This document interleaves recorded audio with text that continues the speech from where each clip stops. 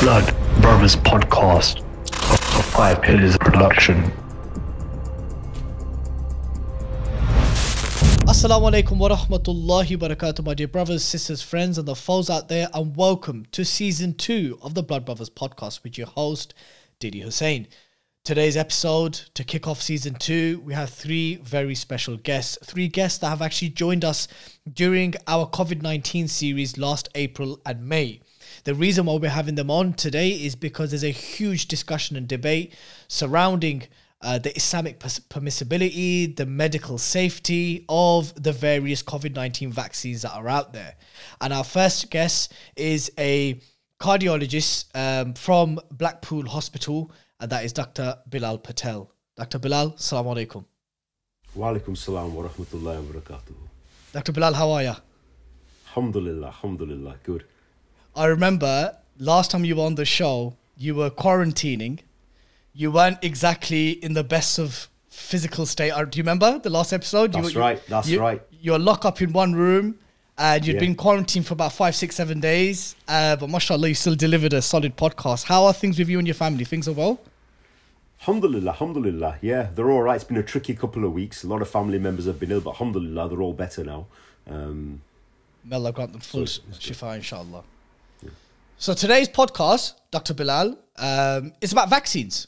And believe it or not, I'm going to try my best to represent the anti-vax community as much as I can, but they'll probably slate me off this episode anyway.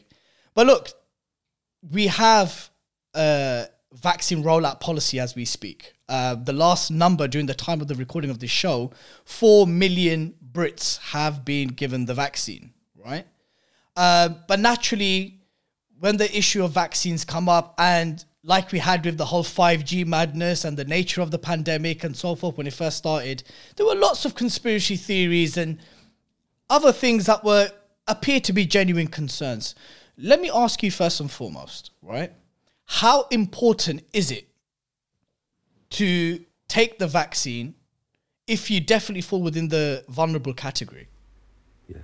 So I think if you fall in the vulnerable category, then I think it's really important, particularly now, you know, that we've got this the second wave coming in, and really the numbers now far exceed what we were dealing with earlier on, sort of last year. And so, you know, I'll just give you a bit of perspective. So, you know, when the vaccine came out, I was getting a lot of questions from, you know, family members, community, saying, look, what do you think about the vaccine? Should we take the vaccine? And I had to say, you know, give me a few days and I'll get back to you, because I could have given the typical, you know, straightforward answer saying, well, I'm a doctor and you should have it, full stop. But I went and, you know, I did my research, not only on the science, but on the Islamic perspective as well. And after doing all of that, you know, I came to the conclusion that certainly when you're offered the vaccine, and at the moment, only those being offered the vaccine are those at high risk, vulnerable, and people in sort of high-risk professions. So if you fall under them categories, my advice has been to those groups of people that you should go and take the vaccine. And that's after really, you know, looking quite deeply at the science and from the Islamic perspective as well. Okay, so before I pick your brains a little bit about what you found in terms of Islamic research, let me just posit the following to you, right? From your knowledge, Dr. Bilal, how long does a vaccine generally take from the process of research, putting it together? Sorry, I don't know what the medical terms are, so you're going to have to forgive me for that. How long does it usually take? I'm sure it doesn't take 6 months. What's the usual process for a vaccine to come out? Yes, so normally you're looking at a few years, you know. I mean, normally it's going to be around 5 to 10 years for a vaccine to come onto the market. Yeah. So those who have stated how quick the vaccines have been made, would you regard that as a genuine concern? Yeah, so I think, you know, we've got to be honest that there are a lot of genuine concerns with the vaccine, and hence I think it's really important to actually tackle these concerns head on. I think it is a genuine concern because normally it takes so long. The natural question people are going to ask is, well, how come all of a sudden, you know, these vaccines have come out in the space of 12 months where normally it takes years? And I can answer that question for you. Go for it. Let's hear it. So at the moment, you know, we are dealing, and you hear this term all the time, unprecedented situation or unprecedented times, where you've got a global pandemic which has really affected the whole globe. And when you've got a crisis that large, what we found is that the collaboration between countries, groups, scientists has been far bigger than anything before.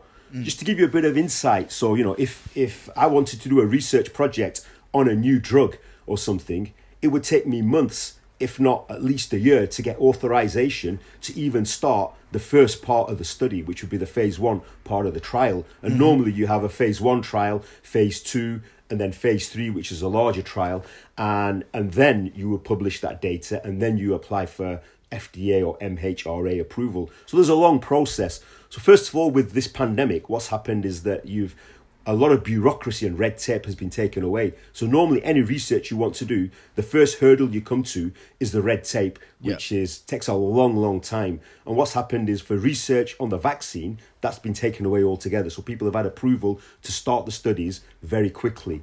Secondly, the phase 1, 2 and 3 trials are normally done.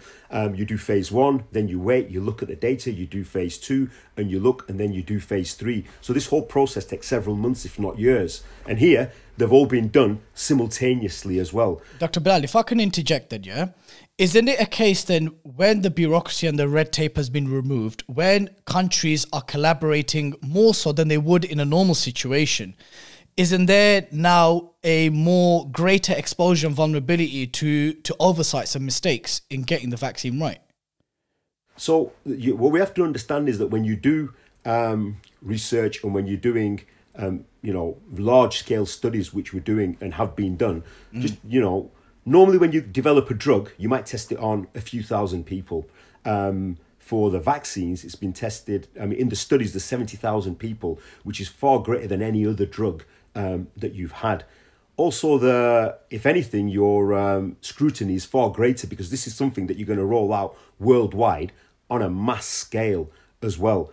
And, the MHRA, which is the body that we have in the UK, is very stringent in looking at safety and regulation as well. So on the one hand, yes, it has come very quickly.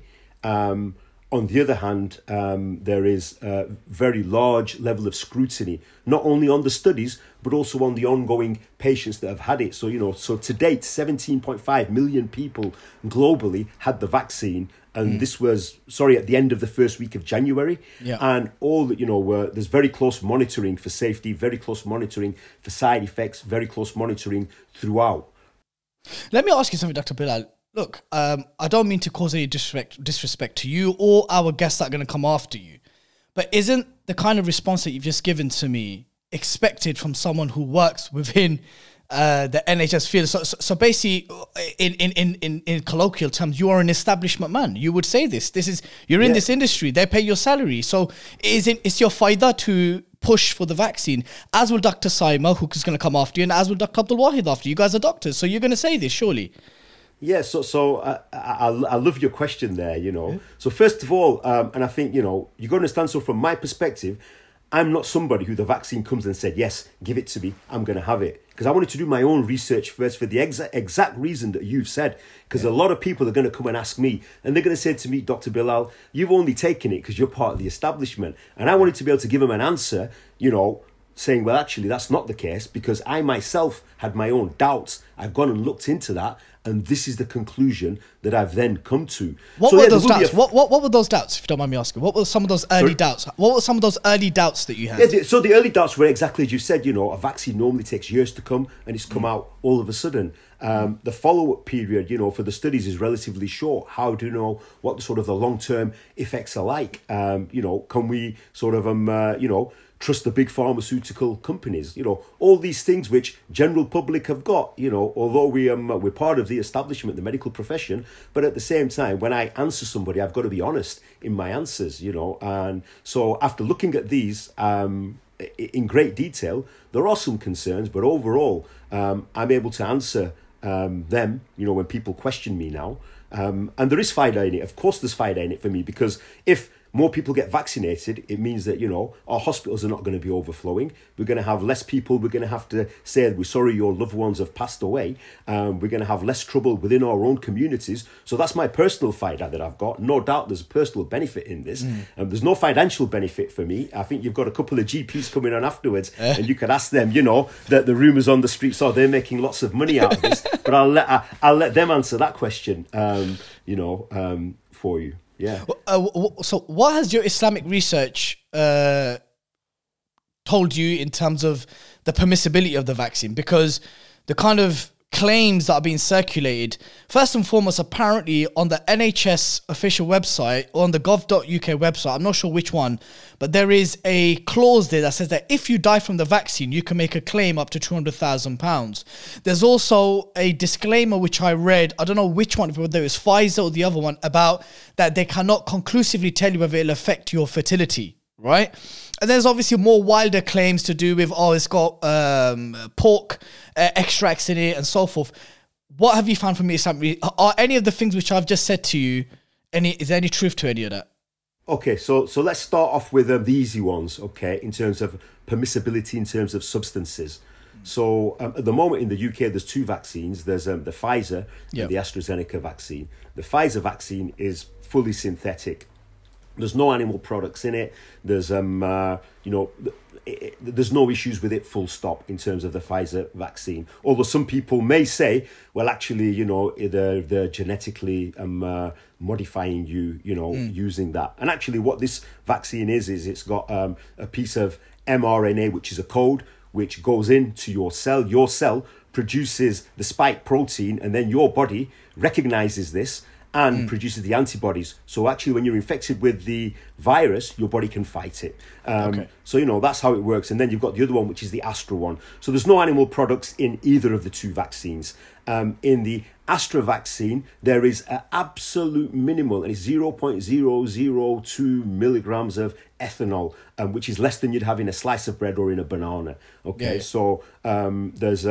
and many scholars have looked at this and they've given rulings that from an Islamic perspective, it is permissible to take the vaccine. They have indeed. Across most schools, all schools, Sunni, Shia, generally speaking, the overwhelming push from the ulama in the West and the East has been obviously pro-vaccine, right? But what about stuff pertaining to fertility? So regarding fertility, so the question from this comes from the fact that the spike protein, which is on the virus, consists of different amino acids, and it's a code. And that there is some similarity in that code with one of the proteins that is on the placenta. So, and I think somebody raised the concern saying, well, this is a conspiracy, a global conspiracy to cause infertility, and this is how they're going to cause it. And population then you're gonna control. have, population control over there. So what you have to understand is, though, it's a code. So if you imagine an alphabet and, with 27 letters, you can juggle them letters up in one way or you can juggle them up in another way. And, you've got some of similar letters juggled up in a different way on the protein on the placenta. If this was true, for example, that if you took the vaccine, it would cause infertility, in the same way, getting the COVID infection would also cause infertility. And they've not found any increase in infertility or miscarriage, for that matter, in women who have had COVID infection. And to date, there is no evidence that it causes infertility. The Royal College of Midwives and Royal College of Obstetricians and Gynecologists put a statement out to this effect as well, that there's no evidence to support this. And the other thing to see is that, at this moment in time, people of childbearing age are not going to be asked to come forward for the vaccine unless they fall in the high-risk groups, which realistically is going to be several months down the line. And by that time, with millions and millions of more people being vaccinated, we'll have more information there. Regards your question about, if you look on the NHS website, it says that if you have a problem, we'll give some compensation. And, you're right that the drug companies have got some sort of indemnity. I think what we have to take into consideration is, yes, there is distrust of Big Pharma, and it's understandable why there is with things that have happened in the past. So, we can't just brush that under the carpet. But when it comes to development of vaccines on this mass sort of scale, you're not going to get the pharmaceutical companies coming forward without this. And also the government, in essence, what happens is the government has taken liability, saying if anyone does have long-term problems, they will provide compensation. But this is not something new. This has been there for a long time regarding vaccinations. Okay, well, so bringing your segment to a close, look, the anti-vax community, whether we want to acknowledge it or not, is becoming increasingly loud and mainstream, especially in the States. In North America, the anti-vax community has within it, as part of the movement, senior medical professionals, very educated professors and so forth, right? How do we distinguish, how are we as Muslims supposed to distinguish between, obviously we know that we have principles of verifying and authenticating news and information. We have principles within our jurisprudence of assessing and weighing up tangible harms and benefits, the importance that we stress on the preservation of life. These are all normative Islamic principles that we have and very much apply in this pandemic situation. But where does a Muslim's critical thinking fall between genuine concerns raised by the anti-vax community and wild conspiracy theories, which quite frankly cannot be substantiated in any shape or form? What would your advice be to Muslims who find themselves in this pickle? I think, I'd go back to the principles, that we have. And, Allah subhanahu wa ta'ala advises us, in Surah Nahl, the Bee, saying, if you don't know, go to those who have knowledge. And the advice for the general community is that, if you want to know about the knowledge, it's no point getting the knowledge from a WhatsApp circulated by, several times. We have no idea. We have people within our communities. We've got scholars who have got good medical background. A lot of work has gone on amongst the physicians and the ulama as well. The British Islamic Medical Association has come up with 2 documents on both of the vaccines, going through these concerns, that people have. So I would go to those who know. Secondly, the other thing is, do not become a part of spreading the false, this sort of conspiracies. Because at the end of the day, when a piece of information comes to you, you have to, again, looking with Islamic principles, you've got to verify the information before spreading it on. Otherwise, you'll become a part of the fitna.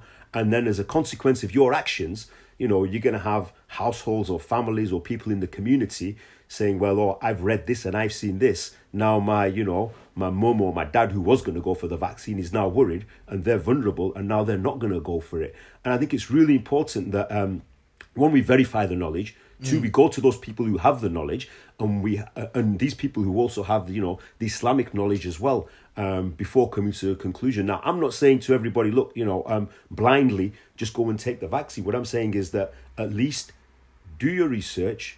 Don't fall for the all the conspiracy theories that are out there, and come to your conclusion. However, do not be putting people off who are at risk and vulnerable, because at this moment in time, the people that are being offered the vaccine are those who are at the greatest risk and the vulnerable. And often what you'll find is the people that are spreading the rumours are those that are not at risk. This is the youngsters. So even if they were to get COVID, most of the time they'd be all right. The ones that are suffering are the most vulnerable in our community. And we've just seen over the last, 6 weeks, I have to say, I was not expecting what we're seeing today, in the hospital, in our communities. I thought by November, the Northwest had the worst of it. And now what we're seeing, the number of janazas going on, cemeteries being filled up. Incomparable to last March, April, May?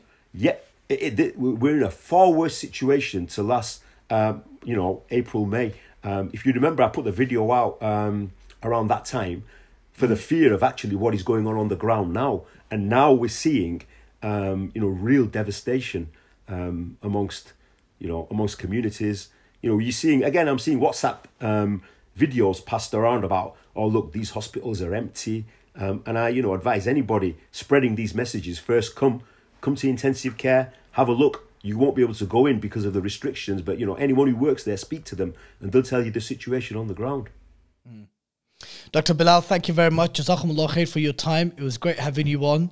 May Allah subhanahu wa ta'ala protect you and your family, keep you safe in these testing times. And we look forward to having you on again in the near future outside of this situation, inshallah. Thank you very much. And I'm also very confident that you'll give me a good run for my money in an arm wrestle. I just got a feeling. Yeah. Your frame tells me that. And your smile, your smile tells me that as well. It was great having you on. Take care. Keep us in your du'as. Jazakallah. Thank you very much. Assalamu alaikum. Assalamu alaikum. For our next guest, we have someone else who had great honor in joining us during the COVID-19 series. Someone who is very active in the Muslim activism scene, especially in the north of the country, but who also happens to be a GP and whose contributions and advice in the previous episode she featured in was of great benefit. And that's none other than Dr. Saima Iqbal from Manchester. Assalamualaikum, Saima, how are you? Walaikum salam, Dilly. I'm good, thank you. I feel so guilty about getting you onto the show, knowing that you're so overworked and how much you've been consumed by the pandemic. Jazakallah khair. No problem. You've caught me at a time when I'd be doing my cooking right now, but yeah, go on. What's being cooked today?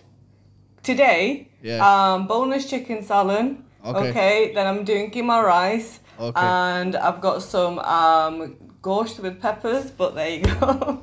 And that's after having a 5-6 day working week? It is, but someone has to feed the children. And being a traditional household, my husband can't cook. Love it. That's another podcast in itself. How's work been? Since the last time we spoke, how's work been? It's been hectic. It's been quite busy. I think, 2021 came and I thought it will be a little bit easier, but then the vaccination rollout happened. And to be honest, trying to organise that, and we work as a group of GP practices to get a vaccination hub set up.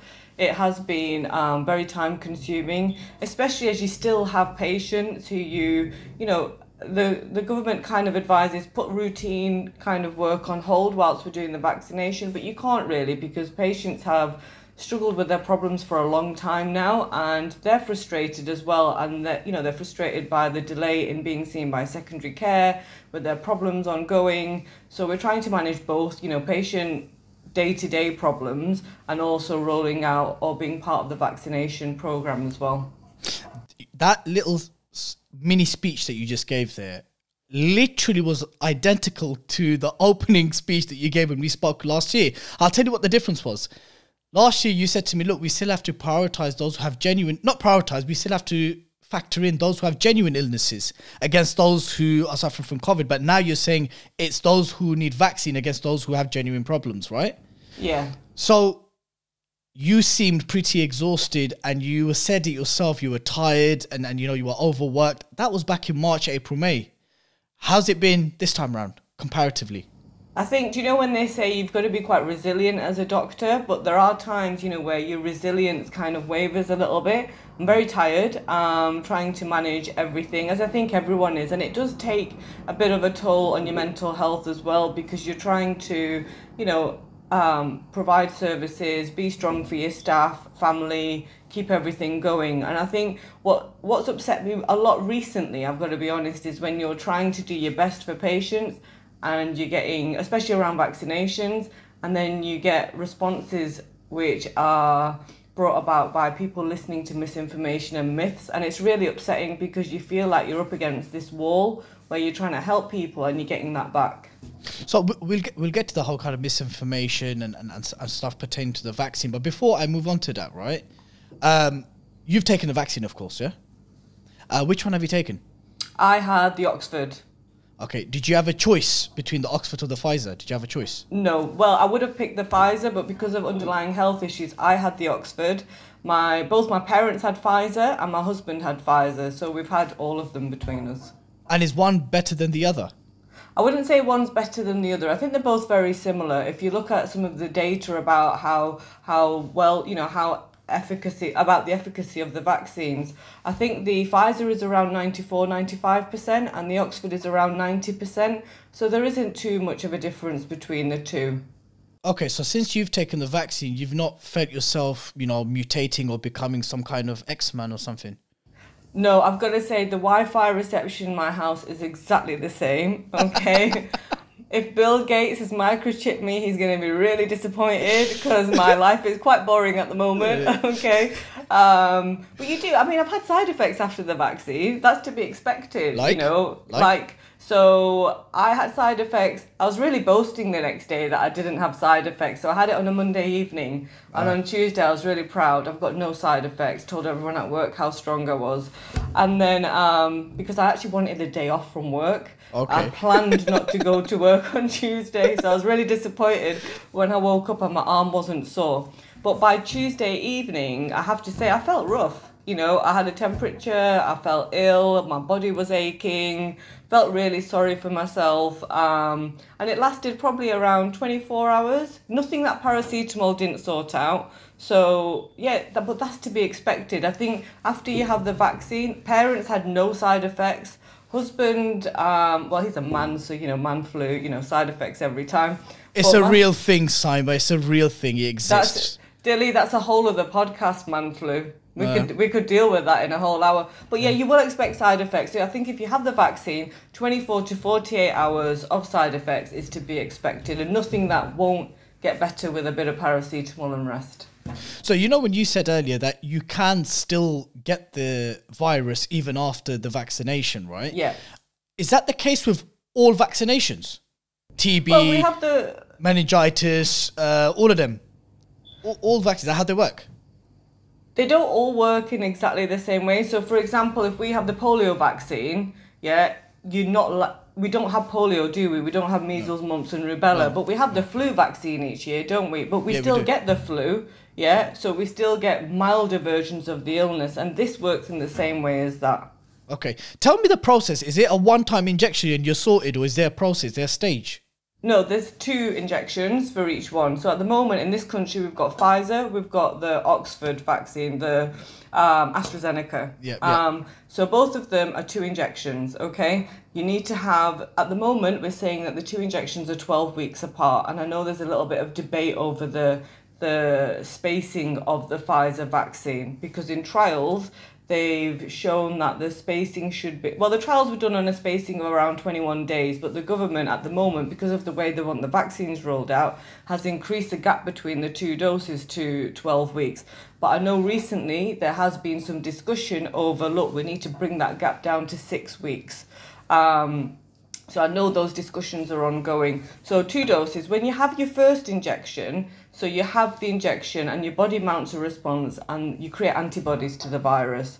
That way, when you get infected again, then you will have, so you mount antibodies and you also create T cells. Now, the antibodies don't last that long, but the T cells are like memory cells and they last a lot longer. So that when you get infected by the virus itself, you end up kind of activating the T cells, and they know exactly what to do to kind of fight the virus, and therefore you get a milder illness. But you need to have both jabs, okay? So after the first jab of Pfizer, there's a lot of figures floating around about how effective it is, and I've got it's about 52% for the Pfizer after the first jab, and it's around 60, 62, 65% for the Oxford jab. But you need to have the second jab to to make the vaccination work effectively. Okay, Simon, look, I'm going to posit to you the same question that I asked Dr. Bilal before you, and I'm going to ask Dr. Abdul Wahid straight after.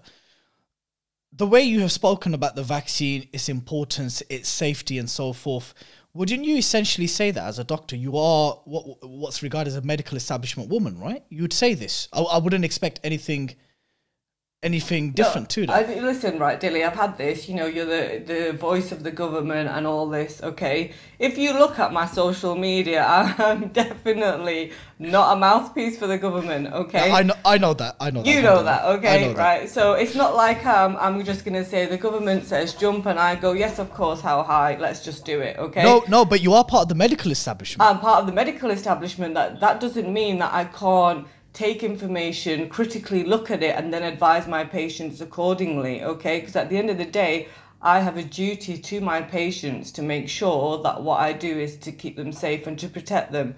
When the vaccine came out, I'm going to be honest, I was a little bit hesitant, okay? I discussed it with my husband and I was like, look, I need to do more reading around it. I'm a little bit hesitant myself to get the vaccine. And that's me as a medical person, okay? Because of how quick it came out? Was that one of your main concerns? Yeah, I think it was a couple of things, new technology, how quickly it came out. I hadn't read the trials. I didn't understand about why the trials were done so quickly. So I went away and I did some reading, and I think this is where you've got to make an informed decision, but you've got to make sure the information is coming from trusted sources, not random WhatsApp messages. So I did my reading, and from my understanding of what I've read so far, I feel that at this moment in time, the safest and the best thing to do is have the vaccine. I don't know what the side effects of this vaccine are in 10 years. I don't think anyone knows what the side effects are in 10 years. We don't have that information yet. The vaccine's not been around long enough, okay? But I do know, because I see what COVID is doing and the fact that it's killing so many people, it can randomly, affect people of different ages. You just don't know who it's going to affect. And I'm starting to see the long-term effects of COVID, okay? So we're already seeing that. So based on that information and from what I've read, I would say at this very moment in time, the vaccine is safe. I understand that how it's been rolled out, how the trials have been done, and safety has been taken into consideration. I would say get the vaccine. It might be in a year or two, the information is very different. Yeah, I can't tell. I can only go off what I know right now. And right now, as a doctor, as just not even a doctor, just as a person, I would say that I think it's safe to have the vaccine. In terms of your research, there's been various concerns that have been raised by Muslims and non-Muslims, but one specifically that's been raised is that any effects that it can have on fertility. Have you looked into this? I've had a look a little bit into that because I've had patients. What we have is we have guidance given by the government, and there have been trials, and a few of my colleagues have looked at this as well, particularly those that want children in the future. And at the moment, there's no evidence to say, look, it's going to have any impact on fertility. So they're saying that if you're pregnant, not to have the vaccine unless you're at high risk of getting COVID and the benefits of having the vaccine over being pregnant, etc. And they're saying that as soon as your pregnancy is finished, you can have the vaccination. But in terms of fertility, I haven't read anything concrete, to say, look, don't have this if you're planning on having children. Bring your segment to a close. At the time of the recording of this podcast, we're on Sunday, the 24th of January. If I'm correct, there's been 4 million that have taken the vaccine? Yeah, just over 4 million, yeah. Yeah. So what's your general thoughts on the UK government's policy, their rollout policy of the vaccine? Yeah, just to be clear, Dilly, right? 4,000 people have had the jab. 4 million, just over 4 million have had the jabs, okay? It doesn't mean they're vaccinated, because they've not had both doses. So 4 million have had the first injection. First injection, yeah. I think the figures, you need to check the government website, but I think the figures of those that have had both doses is around 400,000, okay? Yeah. So when we say 4 million, we need to be clear, 4 million people have had their first doses, so they're not fully protected. So, in terms of rollout, you asked me about rollout, I can understand why, because of the storage of the Pfizer vaccine, I understand why we had to do it as big hubs, we had to work together as a hub, the delivery gets dropped at the hub, and patients from a group of GP practices go along to the hub to get vaccinated. We're only doing the over 70s and high risk at the moment. Now the Oxford vaccine is available, I very much feel that they should be given to pharmacies and to GP practices. So like we do with the flu, we should be able to vaccinate our own patients. I think time to make lots of money. No. Look, right, someone asked me this question and as much as I would love to drive a Lambo, I don't, okay, right? And I think the Times wrote something about GPs are set to make millions from this. I'd love to meet that GP, okay? We're not. Dilly, it's £12 per vaccine, okay? £12, that covers all your staffing costs. There is zero money to be made, 100% zero money. In fact, I know of primary care networks that are in a loss, that are just covering the costs themselves, okay? And GPs and pharmacists, they're actually working in their spare time just as volunteers to vaccinate. So there really is no money to be made in this, okay? Really, there isn't. Yeah, we can talk about that in a year. If you drop a Lambo or a Rari, we can then... Yeah, if I'm driving a Lambo Auris, right, in a year, you can come back to me and I'll come back on. Okay, but look, in terms of do you think there's anything that the UK government could have done better in terms of its rollout policy? I think they should have rolled out the vaccinations a lot faster. They should have probably let, as soon as the Oxford vaccine came out, let pharmacists and GPs just start rolling it out. I think giving us a bit more autonomy, because we do this every year. We do the flu jab every year. We know how to do it, and just let us get on with it. But I think there have been a lot of kind of tied your hands in a lot of ways in the contracts that we've signed. I think we could have, if we'd just been allowed to just get on and do it without all the red tape, potentially we could have rolled it out a lot faster. Saima, it was an absolute pleasure having you on. Rest up. Actually, no, you can't rest up. You're making food. I'm going to go start cooking now. You get changed and start cooking. You got ghost and chicken and stuff to make. Yeah, anyway, yeah. But look, listen, may Allah protect you, protect your family, keep safe. And you. And I look forward to having you on again in the future, outside of the pandemic, inshallah. Yeah, I look forward to the Man Flu podcast. Okay, yeah, but we can't have a woman talking about the man flu. That's a subjective perspective. You're going to be biased. No. I'm gonna do it with my doctor hat on. It'll be fine. Okay, man flu. Listeners, viewers, man flu is real. Yeah, it's real. Take care, Dilly. Take care, Saima. Assalamualaikum. Walaikum salam. And last but not least, we have another guest who we had great pleasure in having on last year during the COVID series. He's a dear brother of mine, a friend, an advisor, a mentor, and that's none other than GP and also the chairman of Hizb ut-Tahrir UK, Dr. Abdul Wahid. Assalamu alaikum. Wa alaikum assalam wa rahmatullahi wa barakatuh. Dilly, how are you? I'm well. Was the big up introduction good enough? Not really. No, it doesn't matter. Okay, fine. There'll have to be a third take. How are you? Alhamdulillah. Alhamdulillah, akhi. How are you? I'm well, alhamdulillah. I'm well. You keeping well? Work busy? Family okay? It's busy. Alhamdulillah, family's all okay, mashallah. It's busy because work is busy. I didn't feel in the first lockdown that life changed for me a lot in terms of work-wise, because obviously I can't really work from home as a doctor. But it is very busy at the moment. It feels it, to be honest, mashallah. Alhamdulillah. So like those who came on before you, Dr. Saima, Dr. Bilal, they all said that comparatively it's significantly more busier in terms of workload, in terms of what they're seeing.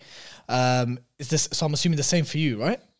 Yes, I think there's a few reasons. We're in winter rather than spring and summer, and we've got all the people with all the winter illnesses as well. And in the first wave, when the government said to lock down originally, people really just buried themselves at home. Even people with legitimate medical problems didn't come, and we were all a bit surprised by that. We were expecting, so we were expecting some work to carry on, but people didn't show up. And by the end of 9 months or a year, people aren't willing to go through that again. So people are, despite the fact that they've been told the NHS is on a limited service at the moment, people are still coming with their problems, because they're problems and they want help. So there's a limit to how much you can postpone at the moment. So it does feel very busy. And what the thing now, the reason why it's so important is that most GP practices are trying to free up as much time so that staff, doctors, nurses, others can contribute to the local vaccination programs that are going on. So it is busy, but mashallah, I don't like to complain, because alhamdulillah, I'm fortunate. I have work. I'm in a job. I'm not one of those people who has lost their job. Alhamdulillah, no one in my immediate family has been ill. We've lost some dear family overseas to COVID. Some very elderly uncles of mine have passed away through the COVID. Allah give them rahmah. But alhamdulillah, everyone here has been well and healthy, and I pray you and your family and all the brothers and sisters watching have been safe in Allah's protection. Inshallah, Ameen. You've taken the vaccine or the first jab? I've had both, actually. I've had both. Yes, okay. Yes. In my neighborhood, they decided anyone they had done the first one for, rather than reorganizing the schedule, they would go ahead and give the second one, and then any new ones after that, they'd follow the local guidelines on that. And Yeah, are so you, I've had both. okay, are you feeling 20, 30 years younger or any superpowers emerging or anything? Definitely not. Okay. Definitely not. Definitely not anything significant. You know, a little bit of an achy arm after the second dose, a little bit of a kind of fluey, shivery feeling for 24 hours. But alhamdulillah, nothing more than that. Yeah, that's what most people have had, really. When you joined us during the first wave, I think it was Yeah. last April, we briefly spoke Yes. about your elderly mother. Yes, mashallah. How is Auntie? Is she okay? Alhamdulillah, she's okay. She's got her first dose scheduled for later this week. Actually, Okay. She was a bit reluctant. When I was going for my first dose, she phoned a friend of hers who's a retired doctor who put the fear of the vaccine into her. Who like basically said, "Oh, you're not going to have the vaccine made from dead babies." Yeah. Yeah. Which was a shock. You know, I got home from my first dose of vaccine. She was like, "Do you know what this vaccine? You know what this vaccine has in it?" I was like, "Come on, are you serious?" I was shocked actually that somebody could A retired doctor though. a retired doctor. Yeah. In such kind of emotive terms. I mean, I think we're going to talk about some of these issues, but We are. But I think there are legitimate concerns people have, and if you, as a viewer, have your own concerns, alhamdulillah, this is normal human nature. No, you can't. Nobody is the same on these things. But to start almost like a campaign where you're putting your concerns, ill-informed concerns, in a very emotive and scary way to other people, which can have consequences, is not right. Actually, this is not the correct way according to Islam. I mean, I think one of the ironies is that you are someone who, part of your dawah and activism, generally speaking, are very consistent in being critical of government policies, right, and governments themselves. But I believe you had a Facebook exchange where there was some accusations were thrown about you, perhaps you and doctors generally who are pushing for the vaccine, to be spokespeople and stooges for the government.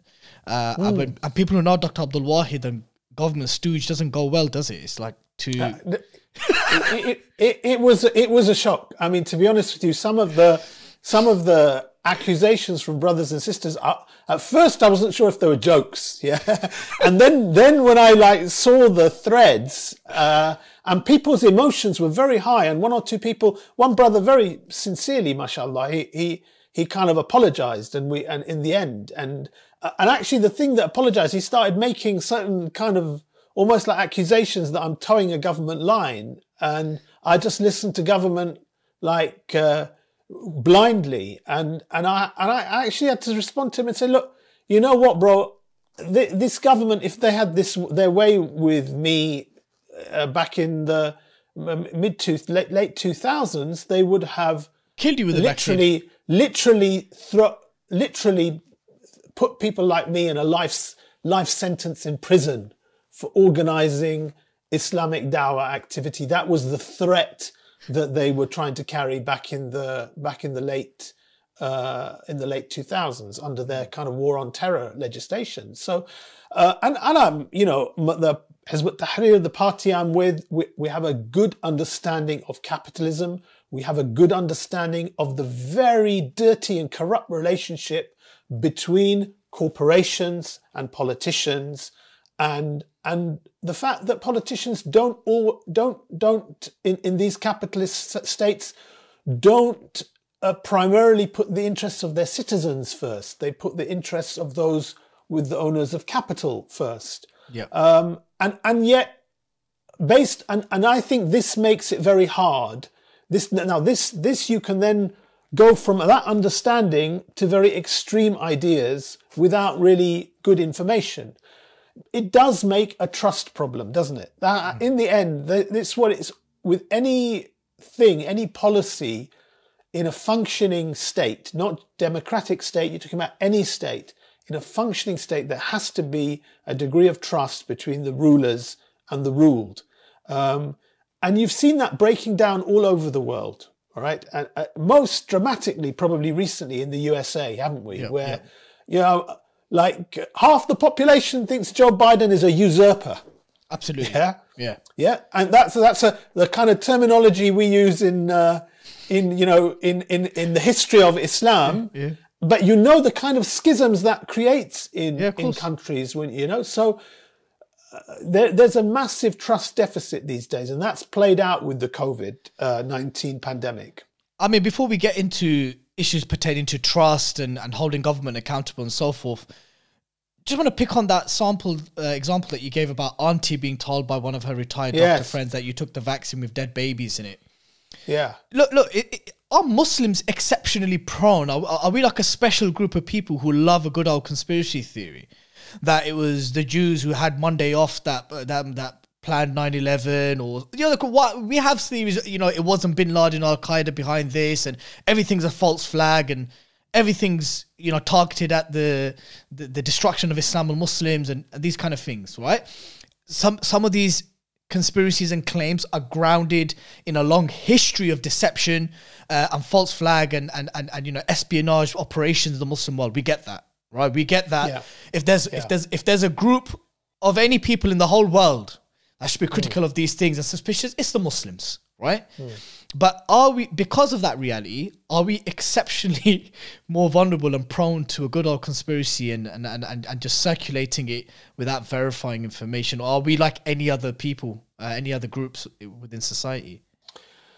I think the short answer is I think we're like any other group in society. I think the long answer is that first of all, conspiracy theory we know it's a pejorative term, isn't it? It's a term used to attack people with ideas that you think are wrong or invalid or extreme, or not founded on any basis.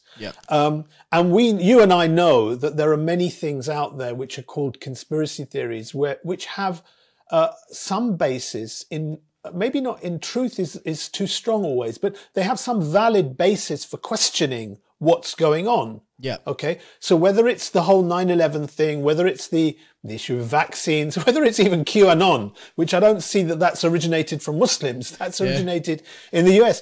The QAnon advocates would probably look at Jeffrey Epstein, right? Yeah. And the circle of people and this elite group of people who he circulated amongst, operating outside the norms of law, huge protection from politicians, legal people, and then they piece all. Now, to have that concern and then translate that into, there's a cabal of pedophiles that run the world, it is where you get into the label of conspiracy theory. But the concern may originate in something valid, and often they do, and it's maybe one of the flaws of logical thinking, where your first base premises are slightly out, your conclusions can often be very out, and so I think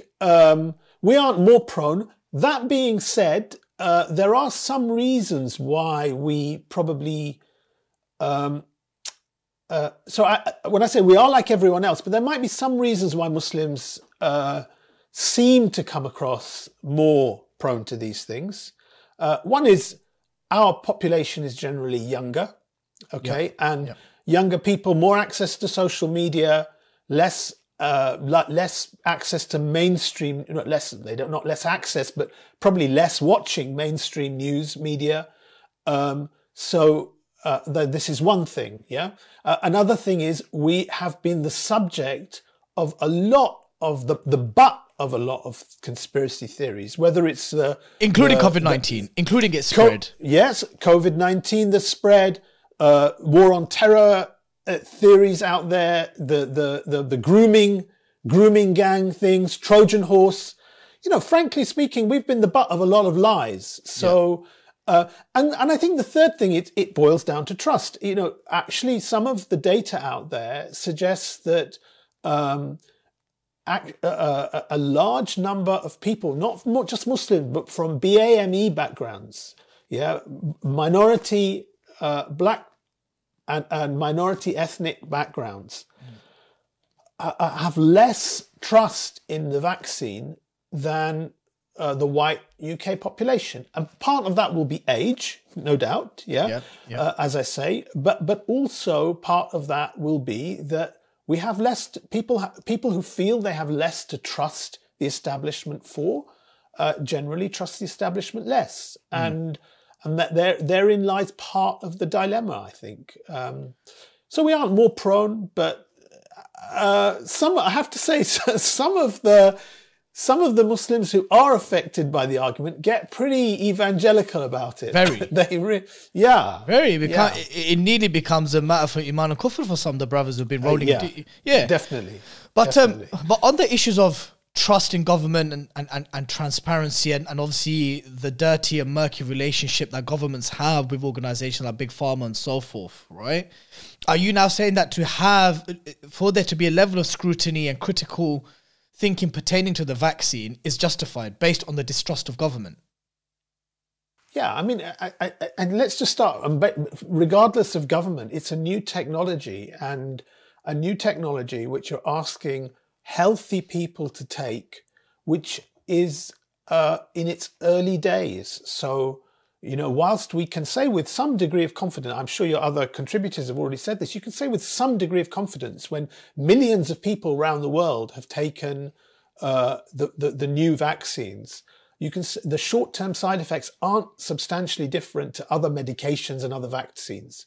We don't know the long-term effects. So these are legitimate things. So if somebody says to me, I'm not sure, I'd say, well, that's a reasonable thing not to be sure, because we're in the early days of any medicine, any treatment like this, and some of it is new technology. The Pfizer BioNTech vaccine and the Moderna vaccine are actually new vaccine technologies. They're called the mRNA vaccines. And so this is all legitimate. This is all legitimate questions. And the difference for somebody like yourself taking it, young man like you, versus an old man like me, versus an old man's parent, are three different risks from the disease of COVID-19. And so when you balance up, whether or not somebody should take a vaccine where we know the short-term side effects, but we don't know the long-term, well, I'd say for somebody of my mum's generation, for me, it's a no-brainer, actually. I really think we know enough about the short-term effects of a vaccine and the dangers of COVID-19 to somebody of her age group to say, on balance, I would go for it. Yeah. So you're saying in terms of a kind of on a maslaha calculus, the benefits of taking the COVID-19 outweighs the harm of not taking it, especially if you fall into that vulnerable category. Absolutely, and this is the same with every medicine, every intervention. You and I, if you in origin, it's haram for you or me to harm ourselves, right? Yep. So for me to just deliberately take a pin and stick it in my arm, there's no basis for that Islamically to deliberately harm my own body. Of right? course. So when I ask somebody to stick a pin in me to give me a vaccination or take a blood test, there needs to be a reason for it. Okay, which is valid reason from the Sharia to do something. So I have to look to. So every medicine has a risk. Even paracetamol has a risk versus a benefit. Okay, so this is no different to that. And nobody and we live in a world where too many people think that science is an absolute 100% truth, because Western societies have relied on empirical data and thinking for everything, and they're very, even you follow the mainstream media, they're pretty ignorant when it comes to scientific understanding. The average person in the media here, they've had a fast education in the last year, actually. Yeah. They can't understand why there's not so much certainty around things. So for me, sorry, your question originally was around the concerns, valid concerns. So just on this is the way we should be thinking anyway, right?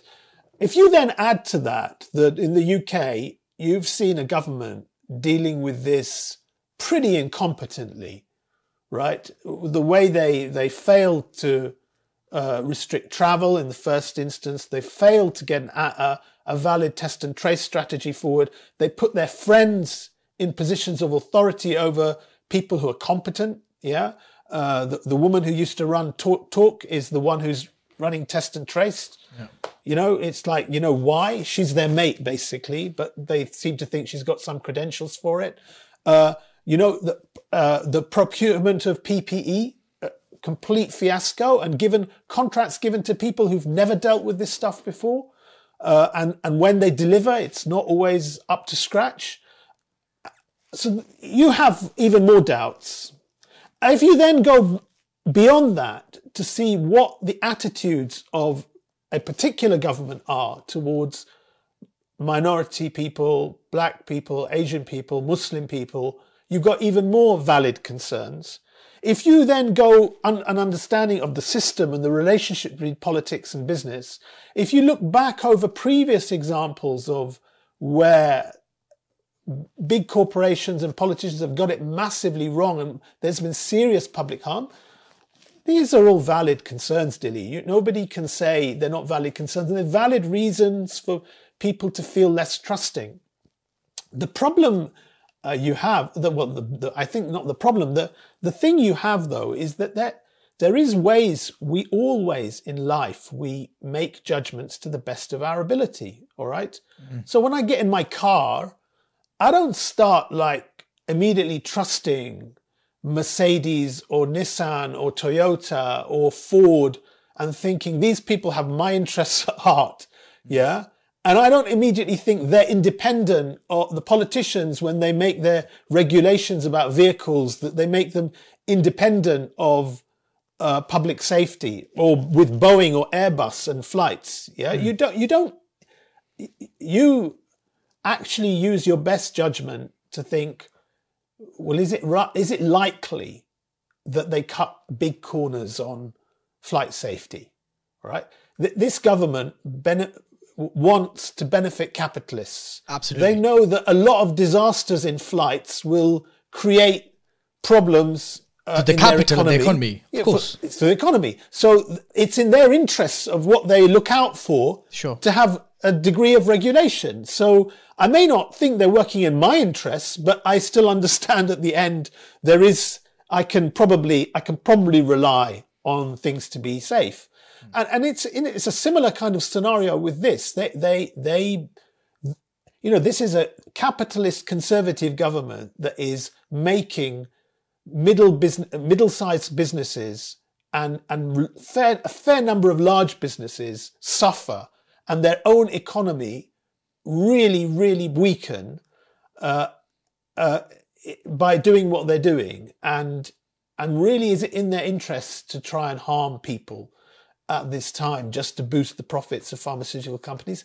Of course it's not. Of course it's not. So and out there are many doctors, scientists, statisticians, and just intelligent switched on people who are trying to scrutinize the data the best they can. And they're not linked to a corporation always, and they're not linked to a politician always. And there'll be plenty of Muslim ones amongst them who will be looking and saying, yeah, you know what, on balance, I think there is this particular product.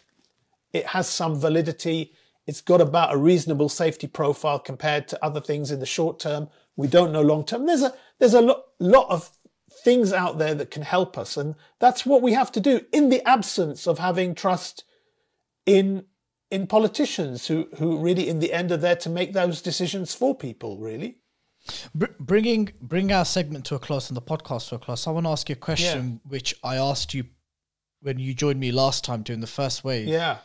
And that is, being the chairman of a Jama'ah, of an Islamic party who, let's be frank about, constantly and consistently criticizing Western governments, Western policies, their handling of various issues pertaining to society and its citizens, right? I'm a chairman of a committee within the party, by the way. So, okay, sorry for this. That's okay. Yeah, that's fine. Okay, so with regards to that, how would you... So currently, the UK government's rolled out 400,000 people have been given they've been vaccinated. They've had the 2 jabs. Yeah. 4 million have had the single jab. Yeah. How would you envisage a hypothetical Islamic government who rules holistically and comprehensively with such a issue of vaccine rollout? And how would they mitigate conspiracies within the state and false rumors?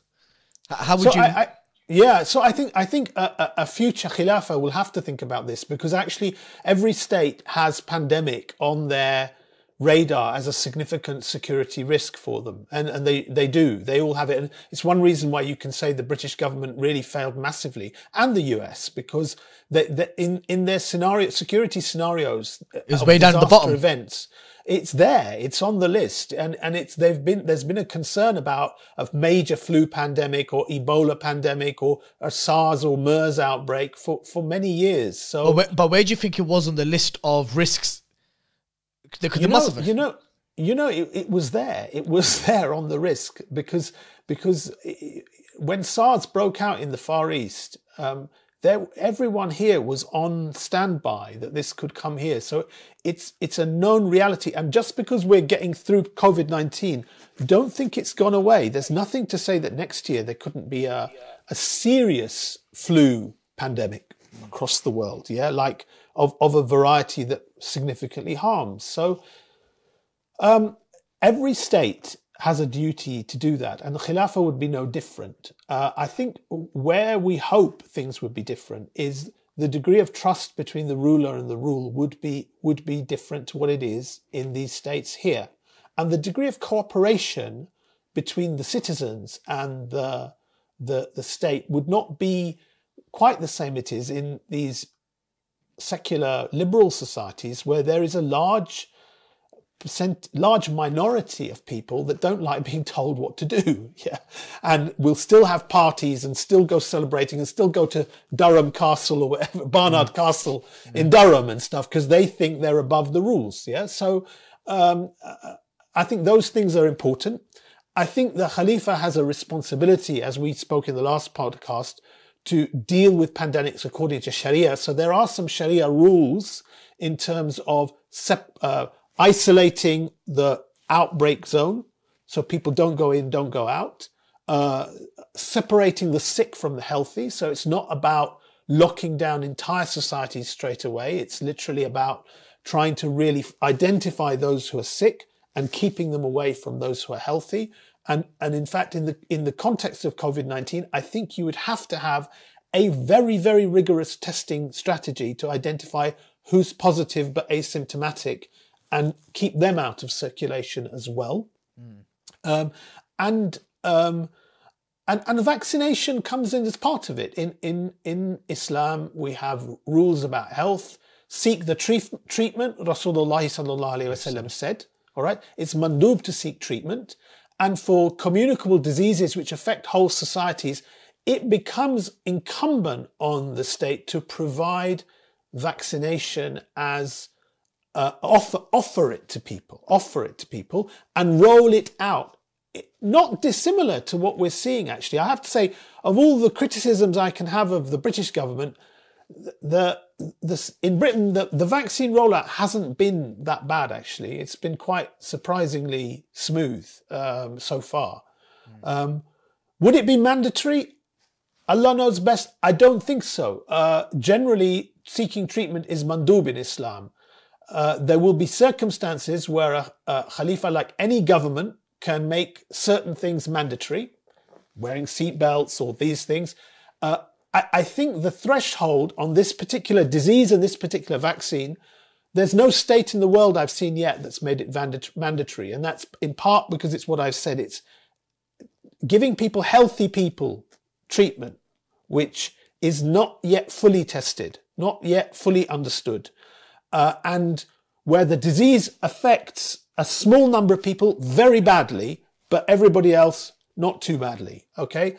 I think to make the balance of judgment that you make this compulsory, like some people have suggested in Khilafah, I think is a very poor case if they say that. I don't think that meets the standard that you would get in a Khilafah, because even there's no consensus from experts at the moment to say it should be mandatory.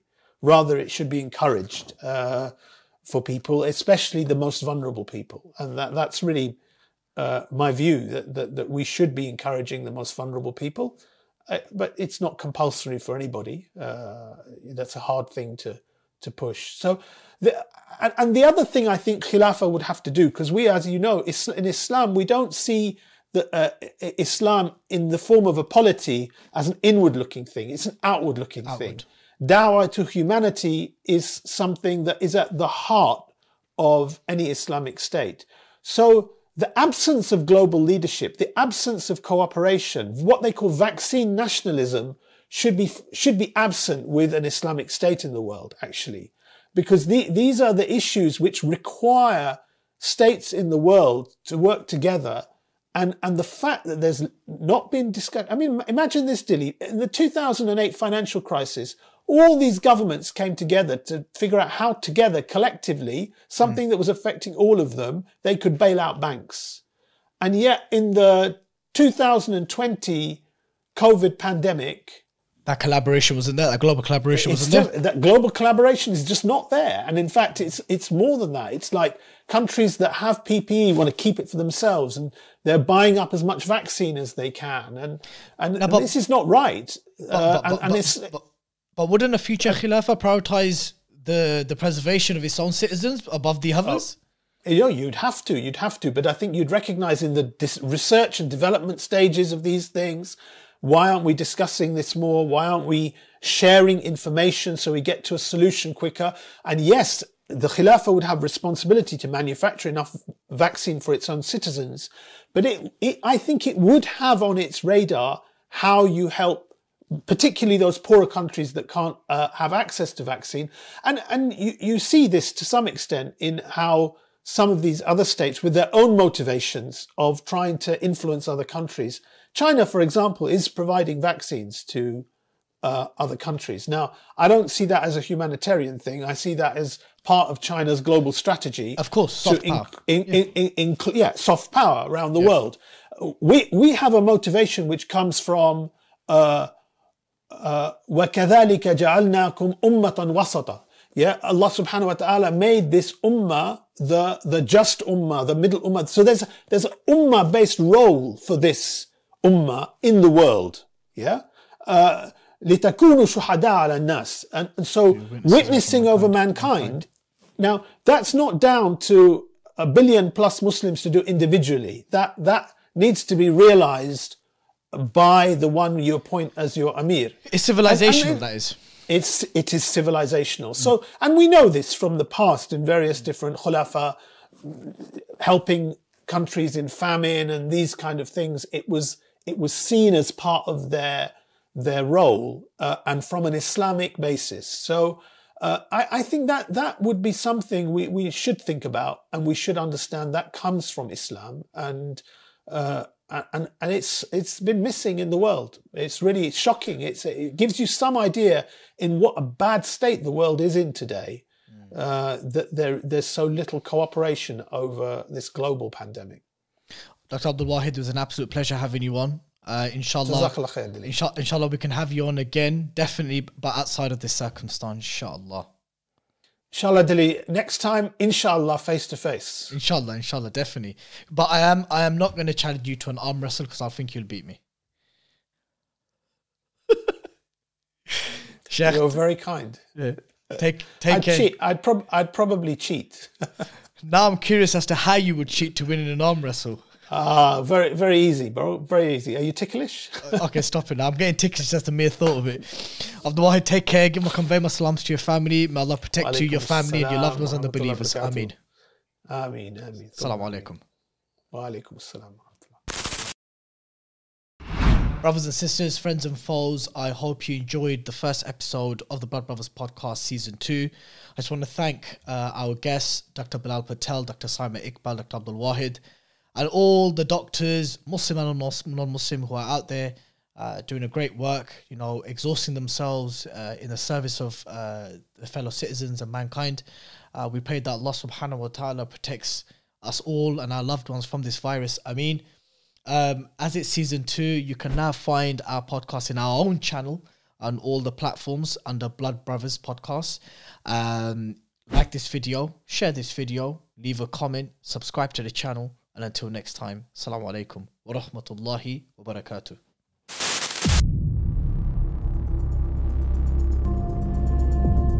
Blood Brothers Podcast, a 5 Pillars production.